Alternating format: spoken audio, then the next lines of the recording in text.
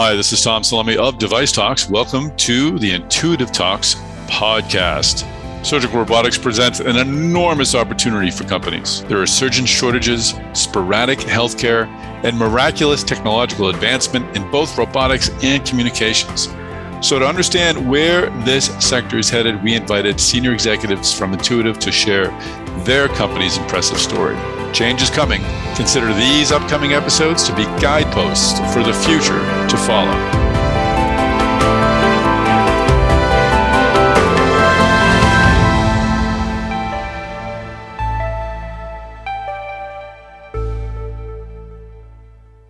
Well, thanks for joining us on this first episode of the Intuitive Talks podcast. Again, this is Tom Salemi. I am editorial director of Device Talks. Device Talks is the sponsor and organizer of many meetings, both virtual and in person. And of course, many podcasts, including this here podcast, Intuitive Talks. You can find our library of podcasts at devicetalks.com. In Intuitive Talks, we're going to talk to senior leaders at Intuitive Surgical, and we're starting right at the top. I interviewed Gary Guthart, the CEO of Intuitive. He stepped right up to the plate, became our first guest on the Intuitive Talks podcast, and it was a great conversation with Gary. I never had the chance to speak with him before. Talked about those early days at Intuitive, why he moved over from SRI to join the Intuitive Surgical project and how he eventually became CEO. We talked about how Intuitive Surgical made its case to payers and providers about why its Da Vinci robotic system benefited not only them, but patients. So it's an important lesson that robotic surgery companies will need to learn going forward. We also talked a bit at the end about the growing demand and the growing competition in the surgical robotics field. And Gary shares his views on that. So once again, going forward, we'll release one podcast episode a month toward the end of the month. And Intuitive is making their executives available for interviews, but these podcasts would not be possible without sponsorship from our Device Talks partners. So before we begin our first episode of the Intuitive Talks podcast, I'd like to bring in our first sponsor, Tegra Medical. I had the chance to speak with Mike Trelevin. Mike is the Senior Vice President of Engineering at Tegra Medical.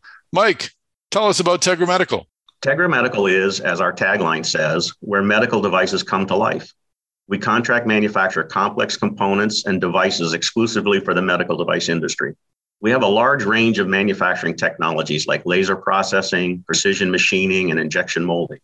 And we make single-use and reusable devices, many of which are for minimally invasive surgeries in areas such as cardiovascular, orthopedic, spine, drug delivery, and many others.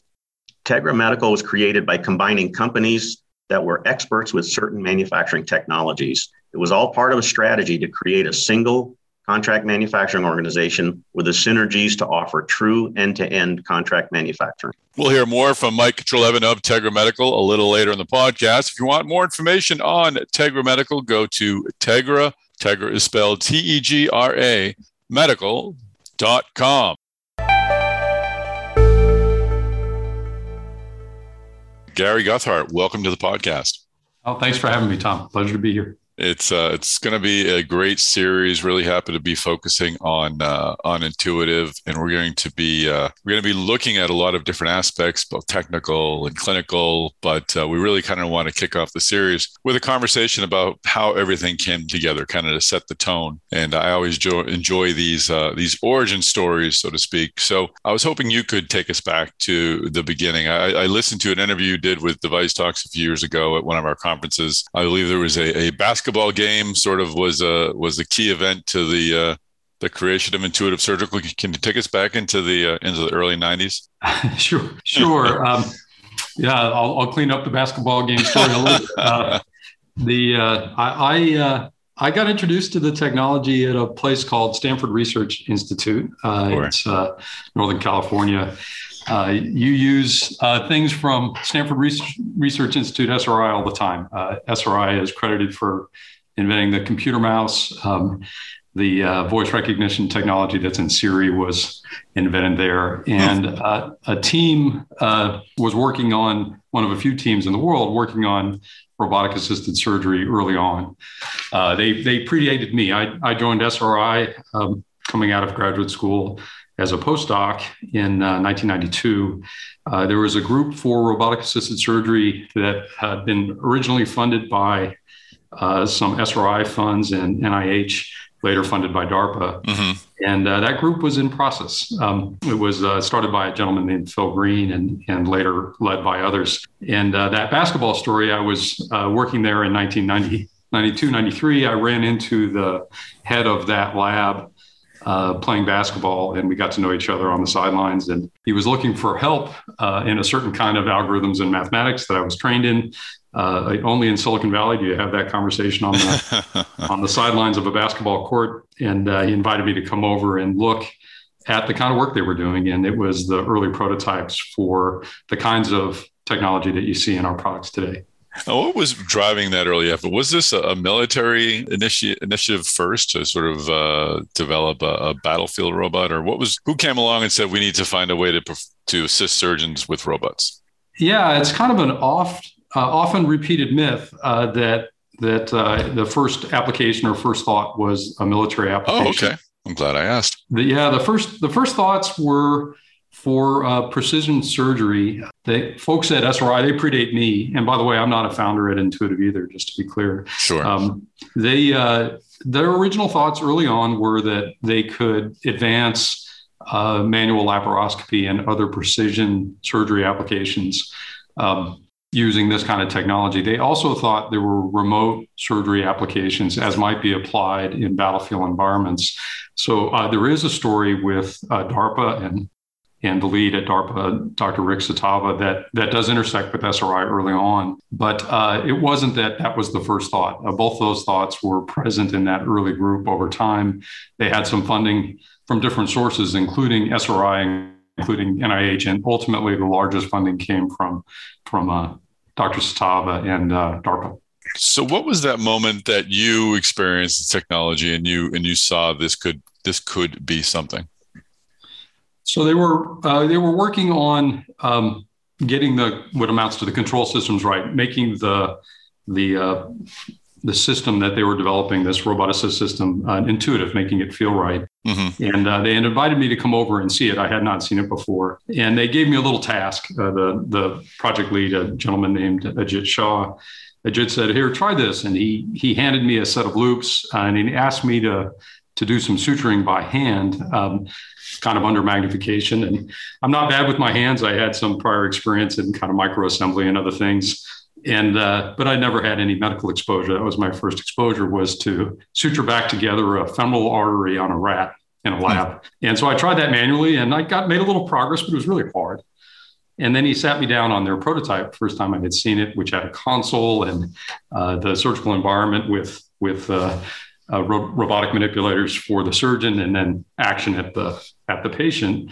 And I did the same activity with zoomed, scaled up vision and with robotic assistance. And it was just immediately obvious to me. I stood up at that moment and went, wow, this is unbelievably easier and really cool. So it was one of those things where a demo was worth more than 1,000 words. And after that, I went back to my boss. I was involved in a different program, and I asked if he would support my transfer to that program, and he did. And from there on, I was all in. So it was a lightning strike moment for me, and some serendipity that I had run into Ajit and that he had invited me to come join that effort. That's fantastic. Oh, those moments are wondrous. So you mentioned you weren't a founder of Intuitive. It was founded in 95. You though joined in 96. So you certainly came in the early side of things. How did you make that transition? How did you decide to join a company? Yeah, I was younger at that time. I was enjoying SRI, and I met the founders. At the time, there were three folks who had founded that company, Intuitive. One medical founder, one, a technologist, and then a person from the venture capital side. And I got to know the technologist founder. His name is Rob Young. And he had invited me to come join the company. And it took me a while to say yes. My initial instinct was it was going well at SRI. I enjoyed the work. I wasn't quite sure what the business startup might look like. And ultimately, after some back and forth, the person on the venture capital side took me out to coffee. We sat down and we talked, and he convinced me that the experience would be worth it, regardless of where I headed in my career. That's a gentleman named John Freund. And so John asked me to come, and I ultimately said yes. I came in as a control system engineer or algorithms person, and I joined as the 11th person in the company and the 10th technical person, the 10th engineer, which was delightful. I'm glad I said yes. So how did the CEO position become available to you? How did that happen? And then we can start talking about the company, but I'm kind of interested in following your path a bit. Yeah. So I started off on the technical side. After a couple of years, we were working hard and growing. And I was asked to lead the algorithms group initially, and then the software group. I did not aspire to be a CEO. That wasn't something that was in my plan. Mm-hmm. But our first outside CEO, Lonnie Smith, came in. I got to know him in 1997. And over the years, he was a fantastic mentor. He had given me additional responsibilities in management. At some point, asked me to be head of operations and then president and COO. So I went through that process in 2010 as part of a planned transition with Lonnie. He stepped up to just be chairman of the board. He had been chairman and CEO and invited me to be CEO. So I became CEO in 2010 and have been so since. Amazing. And how was that transition for you? How different is it as a job? I mean, it must be wildly different. And how did you sort of come to manage those differences and become the CEO of a large, significant company? One of the things that I learned early on was, especially in this space, surgical robots and the kind of technologies that we develop, it's not a one-person show ever. Mm-hmm. They're complex technologies. You need really great people in all sorts of different places in the organization, from engineers to training people to software to your business systems and everything else. And early on, I learned surround yourself with people who are better than you, who are just outstanding in order to get the job done. And we were lucky. Our early staff were very, very capable and extremely collaborative. And that was kind of drilled into me early on. As I took on other leadership roles, for example, head of operations, I was not a manufacturing person by training. I had come out of this applied research background. And so my first instincts were to go find people who are just world-class, outstanding people, and invite them to join. Mm-hmm. Common story, and we did that. And CEO is no different, whether it's chief medical officer or our folks who run our business systems or our commercial organizations. It's really been find people who are just outstanding in the field and create an environment in which we can succeed together. So in that sense, it was a continuation. The issues are a little bit different in the role that I play. I think our job here, or a job at the CEO position, is make sure we have a strategy that delivers customer value for the long term, that make sure we have an organization that is capable, deeply competent, and well-led, and then make sure that the economics work for the company, that it can self-sustain. And so that's kind of the transition. Understanding that you weren't CEO at the time from the late 90s into the 2000s, I'm hoping, though, you can still sort of paint a picture for us of those early days when it wasn't, maybe you can characterize the reception that intuitive and robotic surgery received from the healthcare community. But from my perspective, it was never 100% certain that hospitals wanted it, that surgeons wanted it, that they felt they needed it. Do you agree with that sort of assessment? And how did Intuitive sort of go about building support and helping people to see the benefits of the surgery?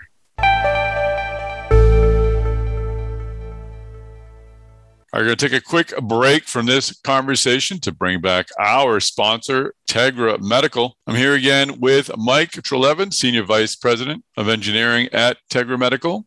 Mike, you mentioned end-to-end solutions. Tell me more about what makes Tegra Medical's end-to-end solutions different than other companies. Well, many contract manufacturers claim to offer end-to-end solutions, but in reality, their expertise is focused in one area like plastics or simply assembly and packaging. When they say end-to-end, what they really mean is they offer supply chain management. And we like to differentiate ourselves because what we offer is far from just supply chain management. Tegra Medical is vertically integrated, allowing us to do the metal and plastics.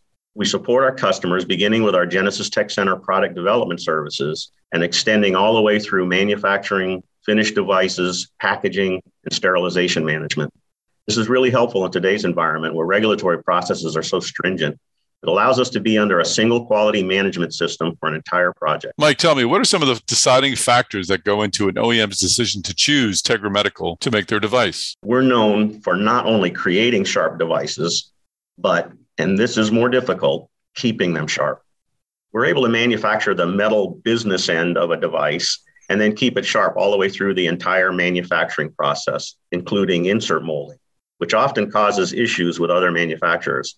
No surgeon wants to find out an instrument isn't sharp enough while in the operating room. The other thing our customers really appreciate is that we're willing to manufacture the devices others find too difficult to make. For example, creating devices and implants with anatomical bends is very precise work. We've developed a proprietary process for creating the anatomical bends in intermedullary nails without compromising the implant's holes and slots. We've often taken on work that other manufacturers walked away from because it was too difficult and or too hard to do efficiently. And let's talk a moment about robotics, Mike. Is Tegra Medical involved in surgical robotics? Yes, we're deep into creating components for the navigation system used in robotic surgeries.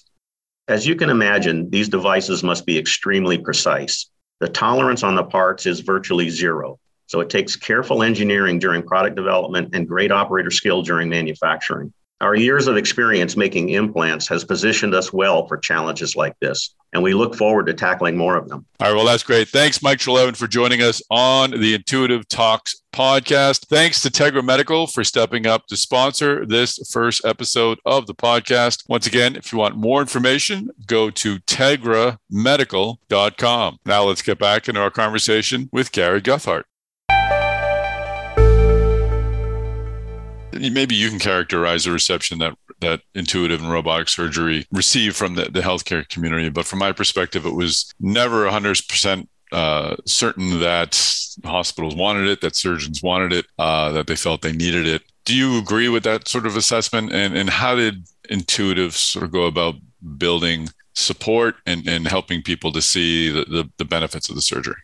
You know, I'd say that for sure when we entered, there was both excitement in some quarters of the healthcare community and deep skepticism in some quarters. And even now, after a fairly long history and a lot of data and evidence, there's still some skepticism. Mm-hmm. So not a surprise.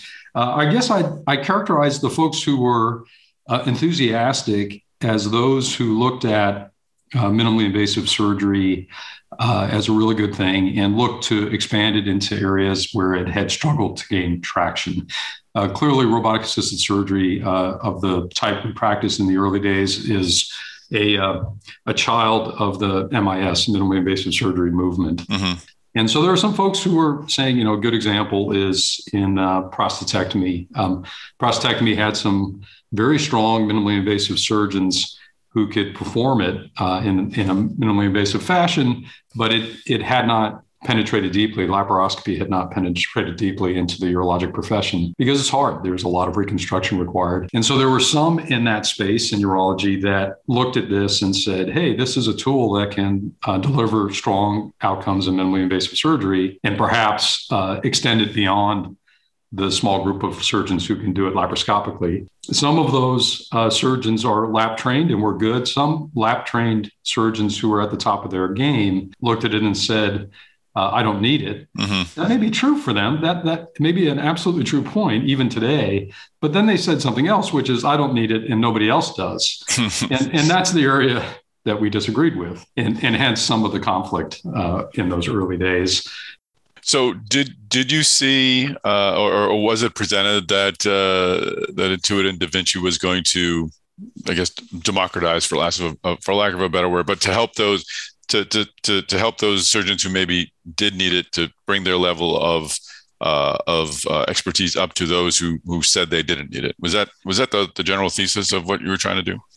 We did think that that had the opportunity to expand minimally invasive surgery both to surgeons who otherwise were not satisfied with manual laparoscopy, and then extend it to patients who were otherwise being offered open surgical solutions where an MIS solution was possible. And we did see it at that time. That looked like an opportunity we had explored early on in cardiac surgery and then later in urology. And that came to pass. And early on, our medical founders and our technical founders had seen that as an opportunity, as a vision for bringing MIS to a broader number of folks, high quality MIS. What measures or steps did you take to build that support, to convert surgeons, to win over hospital systems? Was it a numbers play? Were you showing them data?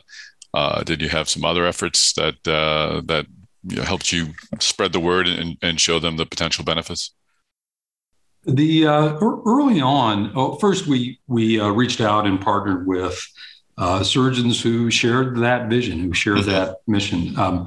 And one of the early champions was Dr. Manny Menon at Henry Ford Hospital in prostatectomy and in urology. And he was quite careful and rigorous in his data assessment and his data analysis. And he really took a lot of the first data sets as it comes to prostatectomy and published them. And he received a fair amount of criticism and skepticism.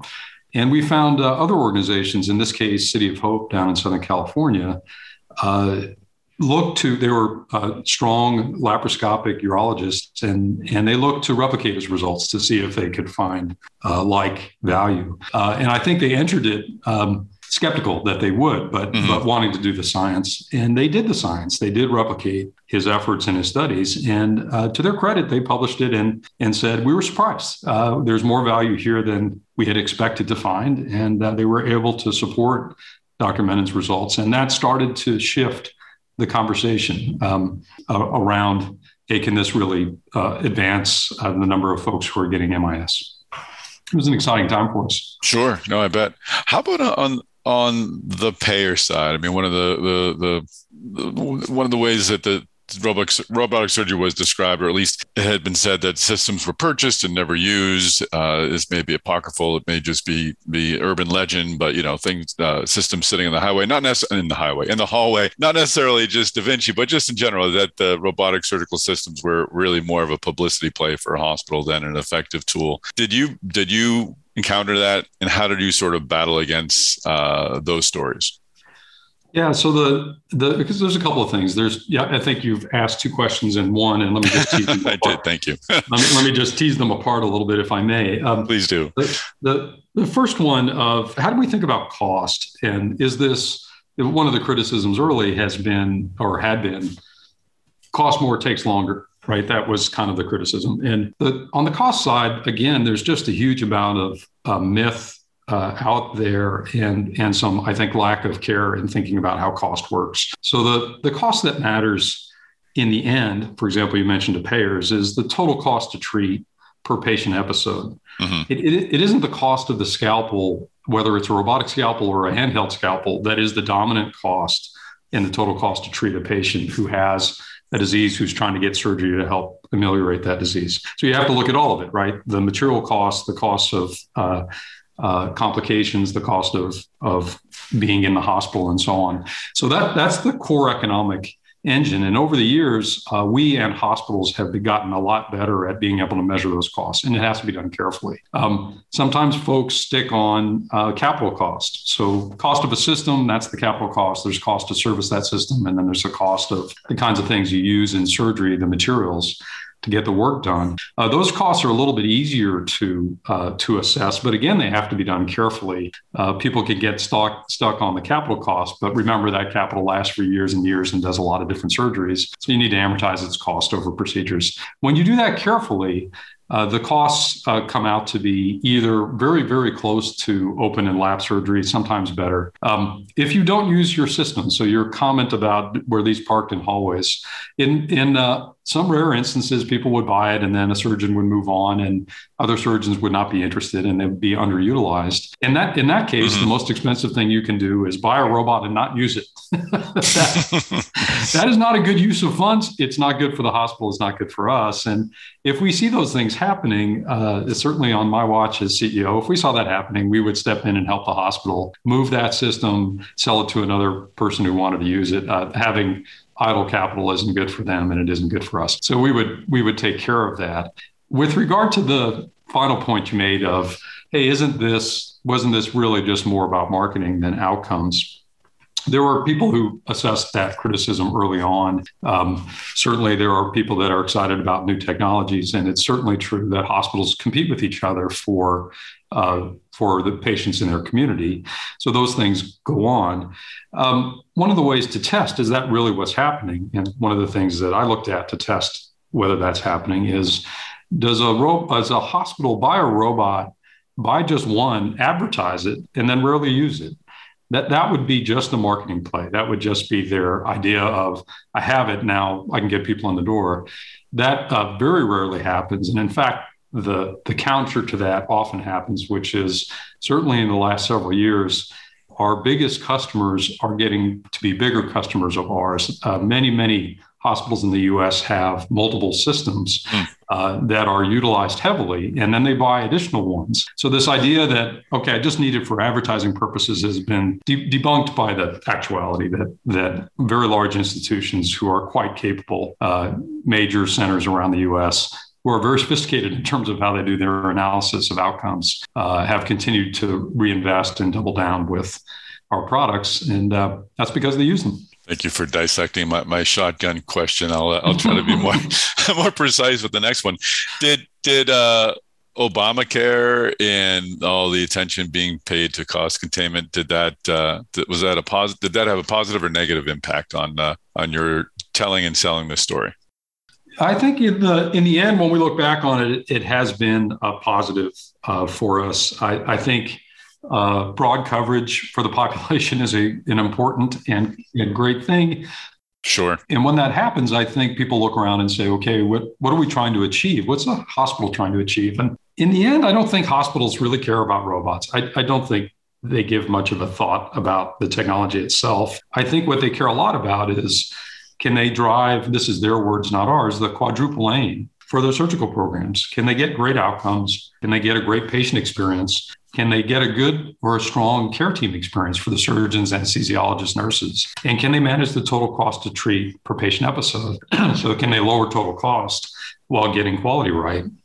And we've shown that with our programs, the robots and the ecosystem that surrounds them, we can deliver quadruple aim value for hospitals. And with the increase in analytic powers, we can show that more clearly, more quickly. I think Obamacare, with this idea of both access and quality and total cost to treat, those are aligned concepts, and that has worked well for us.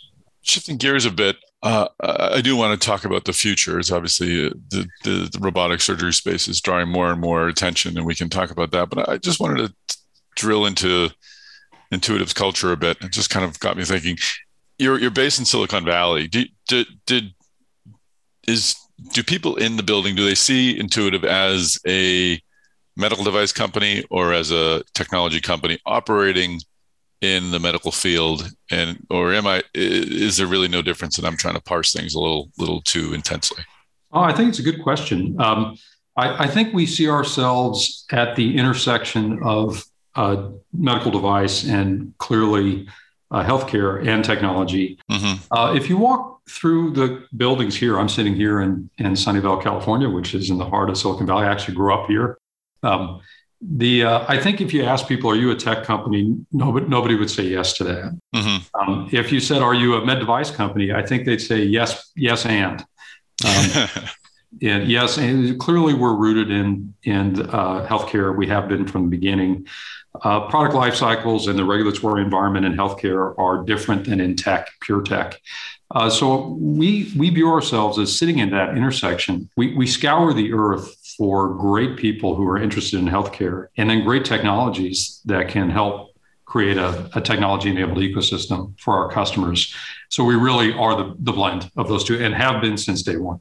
And does that experience give you a unique perspective on companies like Amazon and Google that famously try to make impact in healthcare and efforts, and I'm not being snide or cute about it, but have difficulty and realize it's a difficult industry to sort of change, at least maybe at the pace that they want to change things. Do you sort of have a unique perspective on what they're experiencing when they try to enter this industry? Perhaps a shared perspective. And these are incredible companies with incredible capabilities. I think what all of us find, they and us, is that healthcare is complex along multiple dimensions. And so it's not that a technology solution is a silver bullet to solve all these problems. And then given all the stakeholders in healthcare, the pace of change and implementation can be much longer timelines than non-healthcare environments are. I think that's for folks who have come from outside healthcare. When they come in, managing all the multiple stakeholders, understanding where the regulatory boundaries and needs are, and doing well in that space is perhaps more complex than people see on initial blink. And if I may, I'll just give you a simple example as to what that complexity might look like. So fair enough. May I jump there? Yes, please. Go right ahead. Yeah. If you ask the question, how many human beings have to do the right thing the day of surgery from the time somebody comes into the hospital or surgery center and gets checked in, make sure that the background is right and all the consents are right and the medications are right, and goes through the OR, has the procedure, has discharged, is checked out and sent home.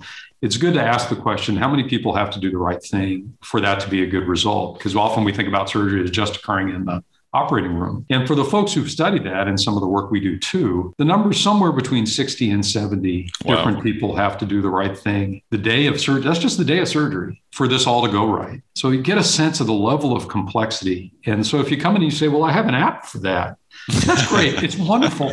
It's wonderful to develop an app. I'm not insulting anybody. I think it's a great idea, but it's just a complex thing. This isn't Angry Birds. It's something else. Great point. So looking at your past 10 years as CEO and Intuitive's 20 plus years in the business, you've largely been the robotic surgery industry. You're the dominant player there, at least in soft tissue. Stryker's obviously doing orthopedic. How do you feel about the adoption of robotic technology? Has it happened as quickly as you had hoped it would? I mean, you're obviously would like it to be, always wanted to be faster, but has there been more resistance to it? Have people been more receptive to it? What have the last 10 years what feeling do those leave you with? It's a great question. I'm not sure it could go faster. There are some places, there are pockets in different places where I think we could have done better, or the world might have seen the value more quickly than we did. There are certainly some places where we could have learned and improved. In other places, I think it adopted relatively quickly relative to not so much what happens in the technology space, as we said before, but really what's happened traditionally in medicine. There's still pockets of skepticism. I guess what I would say is I feel like at times, the most frustrating part is the lack of a consistent methodology for folks to assess value. That I think is the rate limiting step right now. We're getting better. The proliferation of electronic medical records, I think the embracing of analytics within health institutions, looking at their own data, has been a catalyst and something super exciting. I'm really happy about that. One of the things that's been tough in surgery, you probably know, is reading a small randomized control trial that somebody has written in an academic institution rarely changes practice. And it's because it tends to be not very predictive of what's happening in the outside world. What's happened today with electronic medical records, registries, and on-site real-world evidence is that folks can look at their own results in their own environment and assess for themselves. That has, I think, change the pace of adoption and increase the confidence of healthcare leaders in provider institutions to make good decisions. And we feel like we can help that. It's been great. So that I think has been one of the positive updates. You talked a little bit about the field more broadly and other institutions, other companies that are doing things. We can talk about that too, if you like.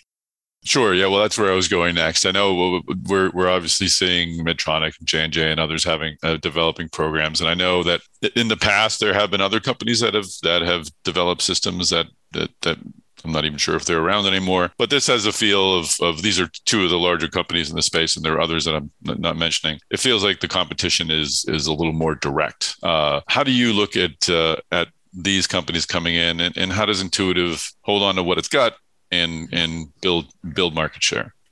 Yeah. So first, just looking historically, there have been to date commercialized, give or take 25 companies somewhere in the world that have done surgical robots in the neighborhood. As I said before, I think we live in this world of surgery as a field, MIS as a subfield, and then robotic assistance. Of those 25 historically that have been in the market, about 5 are have made it to about 1,000 systems somewhere in the world. The experience we've had is that the prototypes aren't so hard to make. The first 100 shipments are harder still, get all the way through your regulatory clearances. But getting to 1,000 is a little bit tougher because you're going to have demonstrated value. Today, there are probably 100 computer-assisted surgery companies that are at least in the neighborhood of the kinds of things we're interested in. So I think the world has really recognized the value of this approach. I think that's positive for us. I'd be shocked if otherwise. We'd be in the wrong neighborhood doing the wrong thing. I think the larger companies have realized that value too, starting several years ago. And I think it's inevitable that they bring products to market, and customers will have a choice. From our point of view, I think the forward opportunity for improvement is huge. I'm really not worried that Intuitive will run out of things to do or value to bring, or that this somehow becomes a really small market share fight between a few players. I think that looking out, the opportunity for better outcomes in acute intervention, which is kind of how we think about it. Somebody comes in and is looking to resolve disease. We want to bring a technology-enabled ecosystem to help our customers provide that quad aim resolution. I think that opportunity is just huge. So I think customers will evaluate other options. We try hard to be the first choice by understanding their needs best. But I think the market also has a huge opportunity to just grow overall. Do you anticipate that it would be difficult for a hospital to convert systems if they have an Intuitive system or 2 or 3 and they're accustomed to it? I imagine there's just a built-in resistance to bringing in some new tech with new screens and new handles. Is that provide some sort of protective qualities for Intuitive? Yeah, I'd start with the following. I think first, I don't think most customers view it as robot versus robot. Some will. Some people will be excited about some of the technical differences. All those technical differences come with trade-offs. But I think leadership at hospitals are looking for programs that can create great value for them over time. In that sense, it's the whole ecosystem. It's really the ecosystem versus the ecosystem that most hospital administration will be evaluating. If somebody comes out with a new concept that can change the value of that ecosystem in terms of outcomes, in terms of total cost to treat, then I think they have an opportunity to switch. If it's just a little bit different and it doesn't improve on those outcomes or it's inferior in those outcomes, then I think folks will stay where they are because retraining everybody and introducing new systems in is a costly and long endeavor. Mm-hmm. Having said that, I do think hospitals will be interested in evaluating alternatives. We offer more than one thing, from different versions of our multi-port systems to single-port systems and so on. And we know they like to evaluate those. So I think they'll evaluate them. But in the end, they'll be evaluating the total value of the ecosystem. And what I mean by ecosystem is the systems, the instruments that snap onto it, the software and analytics that go with it, our training capabilities for them, our analytic capabilities, and our customer support capabilities. All of those things together are the thing that help them deliver their program. final question, I think. Sometimes I find another one, but I think this will be the last one. Where will your innovation, will the source or the origins of your innovation, your new tools, will that change in coming years? Do you see yourselves acquiring more? You've created Intuitive Ventures, so you've got a venture program now. How do you see innovation changing for Intuitive in the coming years? Yeah, over the past several years, we value both organic innovation. We attract, hire, retain, and develop a fantastic technical staff. We also look for people who have done great things. We are not a not invented here shop. If folks are doing things that we think can accelerate great outcomes or the depth of our offering, we'll either partner them and sometimes acquire them. We probably acquire 4 to 6 teams and technologies annually. We try to lean in and find those things when we can build them deeply into the company, and rather than waiting until they're very big later. We do scour the earth, both for early things, and if there's a bigger program and we think it makes sense to bring it in, we're certainly open to doing that. Intuitive Ventures is such an idea, which is to give us an opportunity to interact with entrepreneurs in the space, particularly in places where we think that they can create new value, whether it's new digital or AI opportunities or new architectures that may help acute care. And so it's been so far really, really well received. Fantastic. Well, that is indeed my final question. Gary, I appreciate your taking the time and thank you for joining us on the podcast. All right. Thank you. Good to talk to you. You too. All right. Well, that is a wrap. Thanks again for joining us on this maiden voyage of the Intuitive Talks podcast. Great to have the captain of the ship, Gary Guthart, CEO, on the podcast as our first guest. But stay tuned. We have many, many more coming. You don't want to miss one. So you'll need to subscribe to our Device Talks podcast channel. You can subscribe to the Device Talks weekly podcast or this podcast, and future episodes will be sent directly to your phone or your computer or wherever you listen to your podcast. So please do subscribe. Please do like. Please do follow. Please do reach out to me. I am on social media. I'm on Twitter @MedTechTom. You can also find me on LinkedIn, Tom Salemi, Salemi. Once again, we're working on many, many great things for the device community, for the Device Talks community. Go to devicetalks.com to learn about our in-person meetings, our virtual meetings, and our many, many podcasts. Don't forget to tune in next time. We'll have another great episode of the Intuitive Talks podcast waiting for you.